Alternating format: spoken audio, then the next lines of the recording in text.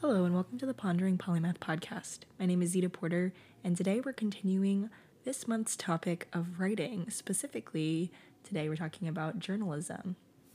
A polymath is a person of wide-ranging knowledge or learning, and this month I'm talking to multiple different types of writers so we can get a sense of different styles of writing and different ways that people go about creating their stories. When I was thinking about planning episodes for the month, I knew I wanted to do something about journalism, and I immediately thought of my friend from the University of South Carolina, Ward, who is a TV news reporter in Madison, Wisconsin. He's a really great storyteller, and he discusses some of the pieces that he's worked on in the interview today. And we're going to go ahead and get started with that, so I hope you guys enjoy. All right, welcome to the podcast. So glad you could be here today. Yeah, thanks for having me on, Zita. Yeah, of course. Can you go ahead and introduce yourself a little bit and tell me about what you're up to now, what you're working on? Oh, wow. Okay. Well, I'm up to a lot of things. I'm currently working on a story about the metro bus routes changing in Madison right now. So that's kind of what I'm up to now.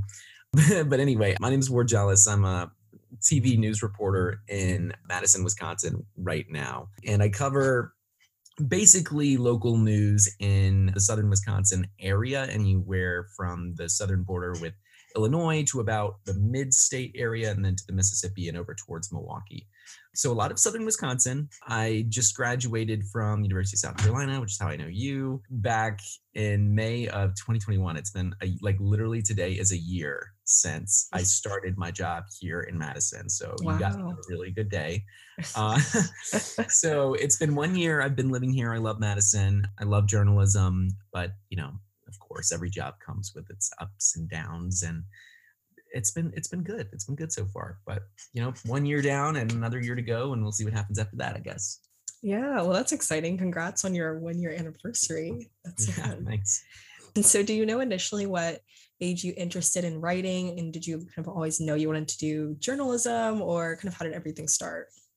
Yeah, well, here's what's funny is that when I was in high school, I wasn't very good at the writing and English and reading comprehension and that kind of stuff compared to like math and science, where I was always very strong. Mm-hmm. And everyone was always kind of like, oh, are you going to be a doctor like your dad? Like, are you going to end up doing this and all that? And I feel like there was something kind of subconscious in me that was kind of like pushing back on that. Like, no, I don't want to do this. I want to do something different. And from a very early age, I had this real passion for public speaking and kind of getting details on stories and whatnot and kind of putting them together. I actually won my first award in storytelling when I was in second grade. So I've been a storyteller for a very long time. I love storytelling. I love journalism in particular. I've always loved journalism.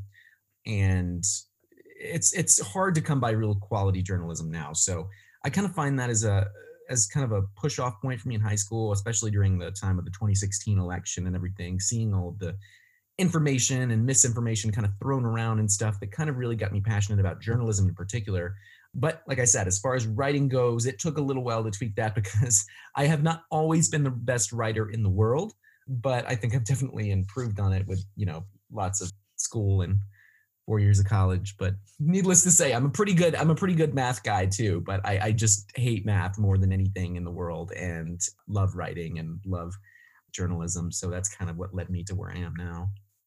Yeah, that's an interesting background, but especially since you're also good at math and science. So do you ever use any of the math and science in your job, or is it really just I mean, it's not, there's this running joke that if you're in journalism that you just stay away from math. So a lot of people in the journalism school at USC, for example, we're not good math people, right? It's just a thing. It's a running joke that if you're in journalism, you're not good at math, which I thought it was always really funny because I've always been strongest at math. But for example, when you're getting your degree, you only have to take Stat 201, which is essentially mean, median, and mode, and that's about it. And so I always thought that was super funny to me because I've been good at math. But sometimes, I would say sometimes we incorporate math into journalism. It's mostly for data journalism and stuff like that, compiling data over long terms and trends and stuff, but it is very, very elementary math. It is not anything that would be crazy calculus or anything like that. I don't even know who uses that. in real life, but it's not me. Yeah, that makes sense. I mean, I was an accounting major, so everyone was like, "Oh, you do so much math." And I'm like, "No, I don't. It's just addition and subtraction. Like that is literally it." So, definitely understand that. And then can you walk me through the typical process of like coming up with a story idea to kind of getting it all together, all the data, and then Oh writing my it? gosh. Yeah, well, there's a lot, and I do it every day. So, well, first of all, I'm a nightside reporter. So typically I work from 2 p.m. to 11 p.m. And a lot of the news of the day is already kind of in motion at that point. So as a nightside reporter, I cover a lot of breaking news, harder news stories, as opposed to what you would cover in the morning, which is more lighter news you would see on like a morning show or something like that. So let's put that to the side for a second. So at 2 p.m. I go into work. Usually I have to come in early a lot too, but at 2 p.m. I'll go to work, and between 2 and 2:30 is kind of my brainstorming period, making phone calls, kind of getting my story ideas straight for the day. Because at 2:30 the editorial meeting starts, and at that editorial meeting basically we kind of lay out the plan for all of the evening shows. And at that editorial meeting I will usually bring 3 story ideas. That's usually the minimum that you want to bring to an editorial meeting. 3 story ideas for the day that could, I guess, practically turn that day. And that means that could make air at 10 o'clock, because the 10 o'clock newscast is the one that I am usually on. So I come up with 3 story ideas. I pitch them, say why I think they're news to management and why I think they could turn today. Of the 3, management picks one that they like, that they think I should pursue that day, that can make a good lead story. And then I pursue that story idea. And what that means is I start making more phone calls to people, trying to set up interviews with people and whatnot. It's a lot of work that goes into it. That's the hardest part, I'd say, is A, coming up with the story idea, and B, setting up the interviews and the things with these people.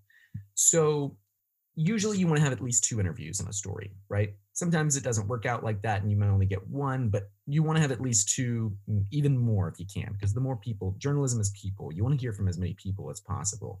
So I try to set up interviews with people. I was actually doing that right before we hopped on the call. And once those interviews are kind of set up, then I grab my gear. I'm a one-man band, so I grab my camera, tripod, all my editing stuff. I take it with me. I grab a news car, go out, meet these people for interviews, and then I'm going to shoot the interview, do the interview myself, interview those people on camera, and then I'll shoot what's called B-roll. Most people I feel like know what that is, but I'm like, let me explain a little bit. So Yeah. in any news story, there's A-roll and there's B-roll. The A-roll is the interviews. The B-roll is essentially everything else. That's the shots of, say I'm doing a story on the metro bus routes, right? That's the shots of the buses going by and the wheels on the ground and the people getting on the bus. Like that's the B-roll. So, there's the interviews with the bus riders, and then there's the B-roll of the buses. So I go and I shoot all of that stuff, gather those interviews, come back to the station after I'm done with it. And then once I'm back at the station, I'm going to upload that footage, those interviews, run it all through a transcription service, and then start writing. So then I'll start writing a story, an intro, a story itself that will last about 1:30 seconds with a tag for the anchors. I'll kind of compile all this information together, and then I'll send off that script to a manager. The manager then approves the script or makes changes and sends it back. And then once they approve that script, then I can go track, which is basically me going into a voice booth and reading the story, essentially. Then I take the track, put it into my editing software with all the clips, and then edit it all together into one beautiful piece myself. Like I say, it's a one-man band. You do all of it yourself. And once that happens, I send it off, and all of that has to be done before the 10 o'clock newscast. And then once the story is finally edited and sent over, I also have to write a web story and a smaller version of that story, which is something we would call a VOSOT that'll air tomorrow morning. And I do that every single day. So this happens every single day. So it's really, it's a lot of work. It's a lot of stress. It's consistently ranked one of the most stressful jobs in the country. For good reason, because a lot of it is deadline pressure every single day. You're doing a lot of the work yourself. If the story doesn't air, it falls entirely on you. And it's a lot of pressure to put it all together. How I still do it, I don't know, because it is a lot. So every time between that 2 p.m. and the 10 p.m. newscast, all of that is kind of happening. It's a lot of stuff behind the scenes people don't really see. a lot of back and forth. Trying to convince people to be on television is another hard thing. Like calling people and being like, okay, would you want to do like a TV interview today and be on television? I tell people like most of my job is literally convincing strangers I've never met to be on television. And once that's done, the shooting, the editing, the writing, most people think that would be the hardest part. But honestly, the hardest part is coming up with the story idea and then convincing the people to be on television for your story. So that happens every single day, and it can be a lot. And it's the reason a lot of people get burnt out and, are tired of journalism after a while. But you like storytelling and you like what you do, eventually you see a future in it and you can kind of put it together. And journalism is also so important. Like people like don't realize how important, especially local news is, because especially over the past few years, as local news has kind of been dwindling off, there have been a lot of cuts in newsrooms across the country. A lot of local stories, really ones that impact people, don't get told because there just aren't as many bodies. But it's really important. Journalism is really important. Unfortunately, there's not a lot of money there and a lot of jobs get cut, and you end up having a lot of one-man bands like me, which can be difficult.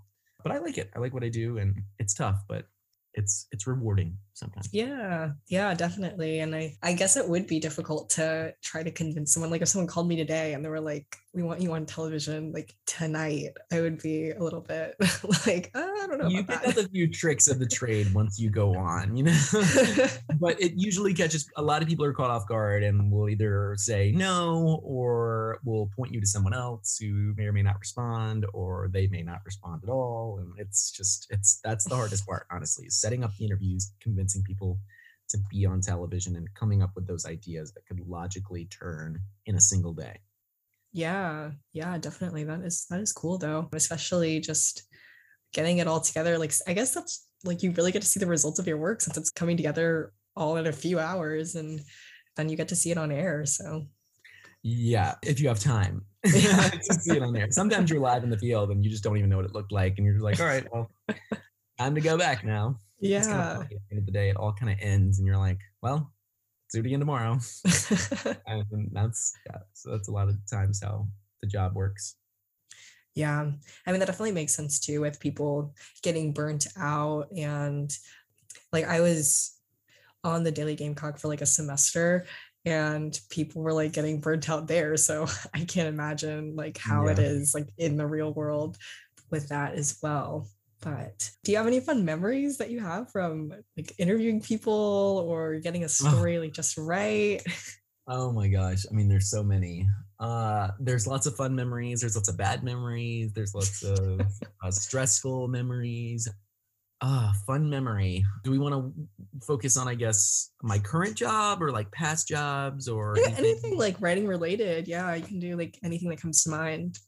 Okay. Well, I just recently, the reason I'm thinking of this is because this is literally the last long form piece I put together. But I just recently did this really cool story about this abandoned mine shaft. So really cool story about this. I was covering, this is a long story. I'm sorry. I'm trying to like condense this all. Well, I was covering a different story on February 22nd, 2022. And I remember it because it was a Tuesday and it was 2/22/22. And not only was the date really weird, but exactly 100 years before 2/22/22 on 1922, Wisconsin had this really historic ice storm. And what was even weirder about this was that exactly 100 years later, we had another ice storm. It wasn't as severe as the past one that was 100 years ago, but it was notable. It was like kind of weird. Like, we don't get a whole lot of ice here in Wisconsin. It's usually snow. So when it happens, it's kind of rare. And so it was weird that it happened exactly 100 years from this historic ice storm. But while I was doing that story, I was talking to this local historical society who was documenting this and was actually planning a presentation 100 years later on this. And it just happened to be on the same day as this other ice storm. So I was talking to this guy from this historical society. And as I was talking to him, I was telling him like, oh, I'm a big history nerd. Like I love history stories like this, where you can kind of look back at the old pictures and compare and whatnot. I love stories like that. Yeah. And I told him, I was like, if there's any other stories here, because they work for the historical society, that you're thinking that I might be interested in, like totally send them my way and everything. And he was like, well, there's this one story I think you might be interested in. I don't know. I think it's pretty cool. And I was like, okay, well, what is it? And he was like, well, let me pull up some YouTube video of it. Turns out there's this abandoned mine shaft, which is in the middle of this rural county in Wisconsin. But the really weird story about this abandoned mine shaft, it's been abandoned for over 100 years, is how it was discovered. So there isn't much historical record of this mine shaft. It was abandoned at some point. Nobody really knows why. And then it was kind of lost in time for over 100 years. No one really knew where it was, because once the mining industry ended in the early 1900s, the area was just kind of, abandoned and left to the Wisconsin countryside. Trees grew and like all this stuff, and it was just kind of lost. So fast forward 100 years, so about 2015, I want to say, this elderly couple in Wisconsin, in this place called Sauk County, so it's pretty rural Wisconsin. They decide that they're looking for a spot of land to park their camper, to make their own little campsite. So they find this random 1 acre plot of land in the middle of rural Wisconsin. They buy this acre of land and they camp their camper there. They make it a campsite. They live there for 5 years. And then one day this woman comes up, and this is the middle of nowhere, right? Comes up to their campsite when they're there, and the guy is cutting the grass, and she's like, would there happen to be like a mine on your land? And this guy was like, what? Yeah. And she's like, would there be a mine shaft, like a mine shaft on your land somewhere? And he was like, I don't think so, but there is this weird pond back here. So he walks over to the pond with this woman. Turns out this woman is a maritime archaeologist. She's a historian. And sure enough, the abandoned mine shaft was sitting on their plot of land underneath this pond. It had flooded. And they had been there for 5 years without a clue that they had literally owned a mine shaft. So the woman who was the historian was like, yep, that's the mine. And she actually found it by looking at old photographs of the area over 100 years ago of mine shafts and whatnot, and getting her bearings straight, using landmarks in the area to kind of get her bearings straight, figure out that this mine shaft likely sat on this 1 acre plot of land that this random couple just happened to buy one time and had lived there for 5 years and didn't know. And since then, the couple has been very cooperative with them in the Historical Society. They've been bringing in outside divers and whatnot to go into the mine and kind of explore it and try to figure out how exactly it was abandoned in the first place. Because like I said, there wasn't much historical record of it. And so the footage down there, is amazing, right? Because you have this, it looks like something out of a movie. Like it's literally divers going down into this 100-foot mine shaft. Like everything in the mine looks like it was left completely in place. It looks like the miners just left one day and left everything. There's like a mine cart on the tracks and a pickaxe inside. It looks like Minecraft, really. And it's just an amazing story, but they're able to piece, some of these historians and divers are able to piece together some of the evidence underground in this flooded mine shaft to kind of figure out why it was abandoned. Groundwater was always a big issue there. And so they had to have these pumps inside to pump the water out, right? And next to the pumps inside the mine shaft, there's an open toolbox and some springs and stuff that it kind of looks like maybe the pump failed and the water was rushing in and they just had to get out. Yeah. So it's really cool. 100 years later, this group of people has kind of been uncovering the past of this abandoned mine shaft, and the footage, like I said, is just amazing. But that's definitely one of the cool stories I worked on recently. And it just kind of fell in my lap too. We're the only ones to get it, because when I was talking to that random guy about the ice storm, he was like, yeah, well, there's this cool mine shaft you might want to do. And yeah, it was just really cool. I mean, the divers who were going down had they're shipwreck divers. They work with Titanic and Lusitania and all of these famous shipwrecks and stuff. And now they're in this random Wisconsin person's yard, diving into an old mine shaft. Just really cool. You'd never know it was a mine shaft if you were just looking at it. It's just a little pond. Yeah. But once you go in, it's this whole world opens up. It's amazing. Yeah, that's really cool. I think especially how you were able to just get that off of a different story and then had this entire world to explore. Yeah, that's so cool. And what is something that you either learned about yourself or about writing, about journalism from just your time in the field? Oh, that's tough. There's lots of things. Well, one thing, it's just I know lots of tips and things. It's a hard question. Well, first of all, you learn a lot about condensing and telling stories in a short period of time. As a nightside reporter, I get the least amount of time usually as any other reporter to tell a story. And that's usually about 1 minute and 25 seconds. So for example, take a story I did a story last night that I've been following pretty, religiously since I've been here, where there's this building that is downtown in Madison, and it's been here for over 50 years now. But it's building owners at this building for years were told that the base of this building needed to be repaired, it needed to be fixed. There's tons of reports and stuff about this, right? Detailing all of this history of deterioration in the building and neglect that were just ignored by building owners. One day the building starts shaking, okay? And the people inside are like, oh my gosh, like what the heck's going on? So the city immediately evacuates it. And all these records kind of get pulled up where it's like, the building owners hired these independent contractors and stuff to come in and kind of look at this. And they told them like, you need to fix this because it is a risk of structural failure. And especially after what happened in Florida this past summer with the apartment buildings collapsing, this kind of generated a lot of talk here in town. But not only that, it's like all of these tenants in the building are now without a place to go. And so there's lots of people. There's a restaurant at the bottom that has a lease that ends in 2045. And the building owners are now trying to tear the whole thing down because they don't want to pay for the repairs. And there's like all of this back and forth that's been going on. The building has been shut down 3 different times over the past year, once for the structural concerns, and then 2 other times because they failed to submit reports to the city that showed they were maintaining the building's safety, and actually just closed again yesterday. So the tenants inside have been in this back and forth, in and out of this building, and there's history of records and all this stuff. And then take all that information that I just told you in like 3 minutes and then put that into 1 minute and 25 seconds. And it's very difficult. So a lot of it is set up, a lot of it is kind of finesse and everything. But one of the really difficult things I found about writing for television is really condensing everything into a really short period of time, but then still being able to tell an emotional story that's impactful and will keep people's attention, and people won't get confused or lose details or something. So that's kind of been a hard thing for me to figure out, is really letting the people tell the story and also condensing your own writing down to as short as possible so that I can fit in this short time slot every day.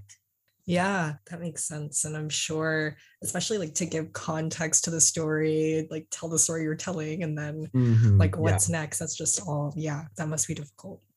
Yeah, it's definitely different. And the reason I used yesterday's story as an example is because it seems like I've done 6 stories on this building already. And every time I feel like I have to explain all of the things that led up to this point for people who may not know. And every time I do the story, it's like condensing more and more information into this like short period of time. And so that can be tricky.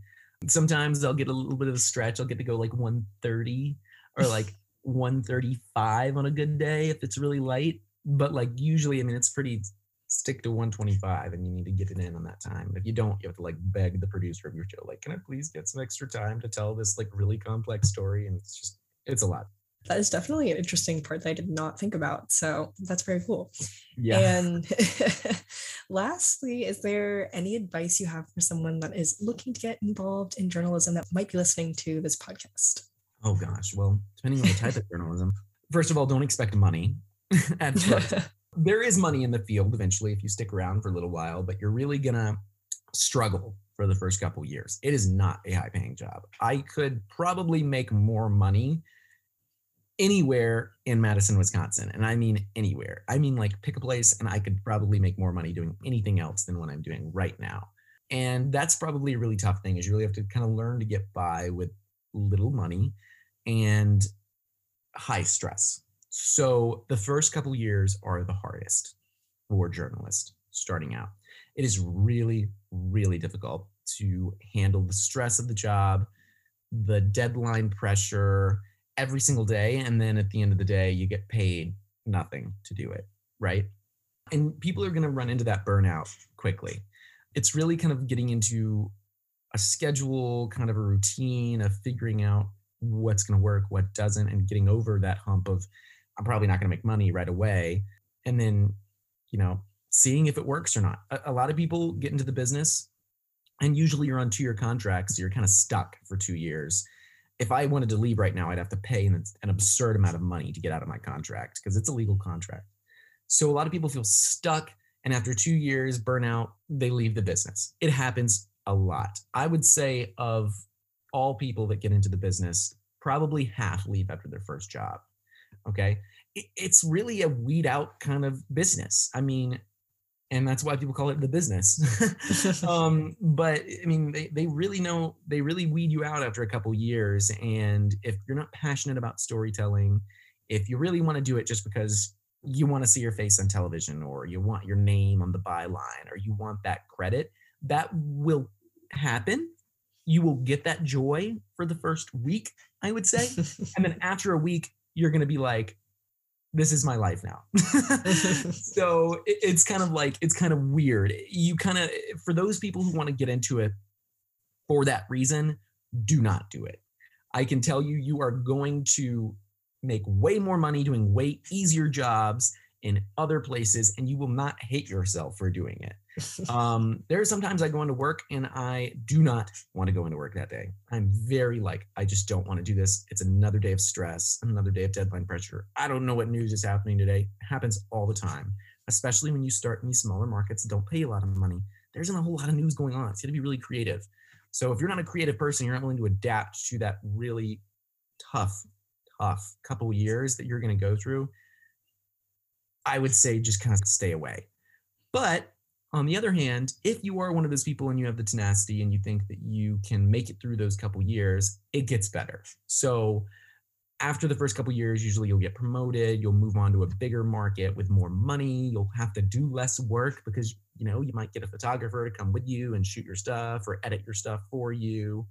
But it's a lot of work that people don't fully understand until they get into the business. It's what I would like to compare it to would be like, imagine if you were in college and every single day you had to do a video project and it was due hard deadline 8 hours after you started. That's really tough for a lot of people. And you have to do it all yourself. You have to go film it, you have to put it together, you have to do editing, you have to get it approved by your teacher or whatever, the script, and then sometimes do revisions and whatnot. And you have to do it in 8 hours every single day for 2 years. It can be a lot for people. And so I think people just really don't understand the amount of work that goes into it and the amount of stress that if you're really not passionate about it, don't do it.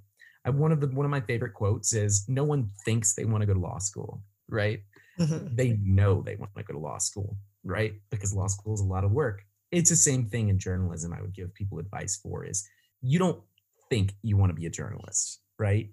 You want to be a journalist. You need to be a journalist. You want to storytell for a living.